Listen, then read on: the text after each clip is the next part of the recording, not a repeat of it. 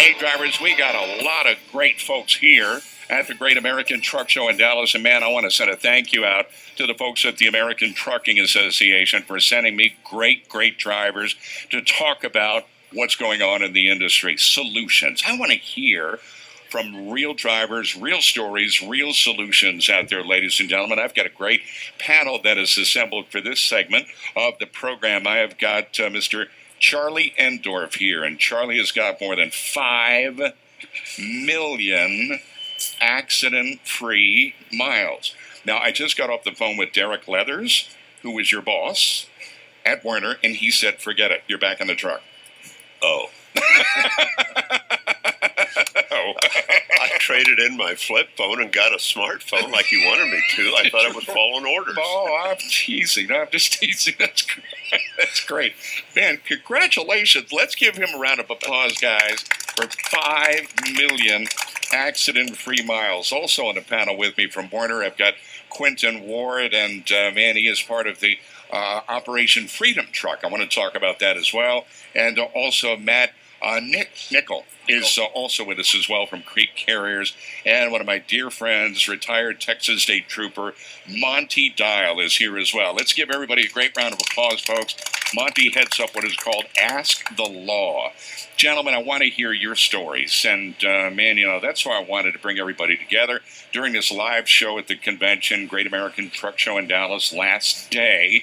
And it is designed here to focus our attention on the American truck driver, you know, and the great things that they are doing in order to make things happen out there. And Monty, I want to start with you, and I'm going to go around the table. You know, you've been doing this for many, many years out there. Sure, there's a lot of difficulties on the road. Drivers have got the restrictions with the hours of service, electronic locking devices, delays at the shipper. You talk to these drivers, man, by roadside. You've talked to them by phone. A lot of them are making this work, though, aren't they? Yes, they are. And like I say, if it was not for the truck driver, we would not have Ask the Law, nor would we have our booth, which is here on display this year. But we always take the driver's questions very, very serious. We always strive to make sure that the driver gets an answer. And we want to make sure that the driver understands from law enforcement that, yes, this is the way you do it. And making sure that they do it has been one of your goals, helping educate the drivers over the years and giving them all of the knowledge that they need to make it go. It seems like, man, I would say 99.9% or 100% have the best interest of safety in mind. It is. That's the whole reason behind what I am doing is we want to make sure that drivers do it by the regulations, and it is done safely. And let me go around the table, Charlie, that you have just retired just recently out there, and you've been able to make this a go for how many years now? I've been on the road for 48 years. 48 years, wow. 42, the last 42 with Werner Enterprises. Okay, and man, what a great career. And no doubt some challenges, some difficulties. You probably have seen them firsthand, I know you have, but you were able to find solutions to these, haven't you, to the problems? Well, much like the guys said on the segment before this, trip planning is so important. And, you know, there's a lot of complaining going on about the ELDs and ALDs and all that. Guys, that's the law. We have to live with it. Accept it. Make it work for you.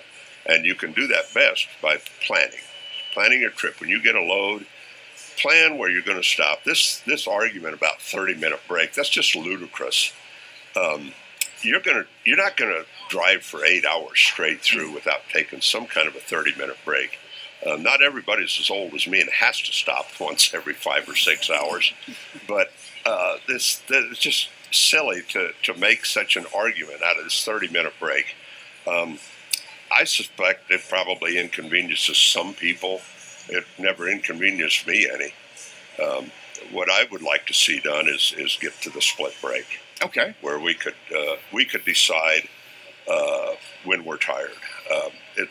I don't know how. Rather than having that set in stone, you decide. Yeah, the captain. You tell me how many hours a day I can drive, or in a 24-hour period. Okay. And you let me decide when I can drive those hours. That's a solution. Quentin, is that a solution for you? I think it is. I mean, we come into these areas and we travel the roads on a regular basis, but we're looking at traffic patterns and things like that. And we can hit Atlanta at 5 o'clock in the afternoon, and I'd rather just pull over and wait for 2 hours and let the traffic die down and save my clock than have that 14 still running and pushing me to try to get to my shippers. I mean, when we've got a clock that's running like that, and we're dealing with shippers and consignees and detention time and things like that, we really have to plan our trips as good as we can, and we have to take into account those traffic areas and, incidences or weather patterns across. You're going into an area that's going to have some nasty weather, and you want to take an extra 3 hours and wait for it to blow through.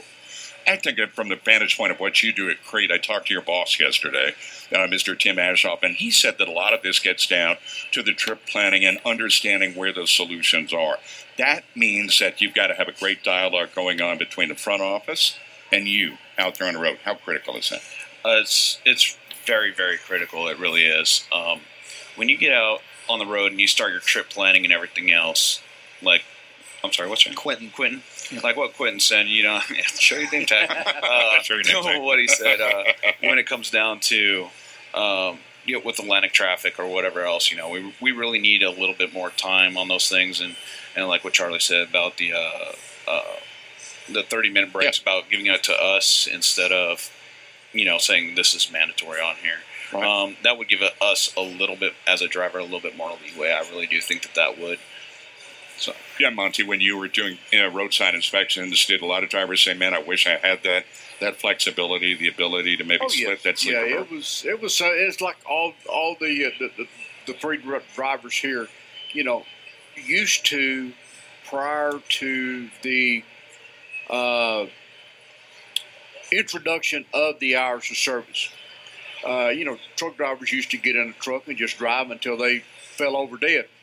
And then they would sit there and stop and take a break, and they'd get up and start it all over again the next day. Yeah. Well, obviously the government decided that, hey, we've got to do something because we've got so many people that are being injured, killed, whatever. This is where they implemented the regulations. And it's like all three of these guys have said, if you do some pre-planning, ahead of time where you're going. Mm-hmm. You sit down and you basically work backwards. This is what time I have to get here. All right, let's start working backwards. Mm-hmm. And now then I know exactly where I'm going to be at every hour. Mm-hmm. And by drivers planning that way, they can sit there and make sure that they get from point A to point B with the least amount of problems along the way. Charlie, has the ELD been a good thing for the industry? As it turns out, yes. I was not for it when we first got it. Okay. They implemented Why were you hesitant? I fought it. I was old school. I wanted to do it the old way. Okay. And after getting used to it and learning it, I don't know if it became a friend, but it wasn't an enemy anymore. Okay. And again, it goes back to planning. If you plan your trip, I think one thing that's hurt here a little bit is we've gotten away from Rand McNally road atlases. Oh, sure, yeah. And when you picked the load up and you looked at that atlas and you said, okay, I'm in Omaha and I've got to go to Los Angeles, you looked at the route you was going to take, you figured out where you was going to eat, where you was going to sleep, where you was going to fuel. You put that together, right. And that's planning a trip. And ELD doesn't hurt anything. We may have lost a few miles, but not enough to. We've raised our wages so much in the last 3 or 4 years that it's more than made up for it. Our company's been awful good about raising wages. And Quentin, from that standpoint, I mean, that's one of the keys, right? ELD's been a benefit, but companies are stepping up saying, okay, we know the restriction on this, but we're going to bring the wages up. Again, it's another solution. Right. That's out there. I mean, I think when it comes down to ELDs, I mean, I've been in the industry almost 2 years, so ELDs, that's all I've known. Okay. I mean, that's all I've got. That's all I've known. We go to paper when the thing breaks. But, it gives us the data. I think it was mentioned before that we can't start tackling these hours of service issues until we have the data to come back and say, this isn't working. This is where we're having our issues. And until you can compile that as an industry standard and across the industry, we can't go to fight a battle against it. And what is your take on that, man? What do you think? I think what it really comes down to is knowledge is power. Okay, right. It really does come down to that, because when I joined Crete Carriers in 2013, I was able to actually had the privilege of running on paper logs for about 9 months Okay, before I actually got my electronic device. I mean, did you go kicking and screaming into the ELD age? No, not really. I mean, because, it's like hours of service is hours of service. It doesn't matter whether you're on paper or not. If you're on electronic paper, it doesn't matter. The only difference really is that you can be like, well, I was detained at this shipper for 4 hours, so let me take my PTI and everything and move it up 4 hours. And you're not supposed to do that anyway, if you're playing it by the actual rules in the games. And that's what it comes down to. Knowledge is power. If you plan your trips, you drive your plan, it really has not affected me at all. I've been very successful with Crete carriers. Monty, I got to ask you about the FMCSA and what they came out with a couple of days ago, wanting to revise 4 certain components, including that mandatory 30-minute, the split sleeper berth from the law enforcement side of it. How do you feel about it? How much time do we have, Mark? I've only got about 20 minutes left. If you will take and remember, back prior to 2015, whenever they issued the final rule, I sent you an email and I said, look out. Once ELDs are in place, you are going to see FMCSA going in and amending the hours of service. Yes, you did. I remember seeing that. Right. But simply because prior to the ELD mandate, when drivers were using paper logs, there is too much of a temptation to cheat.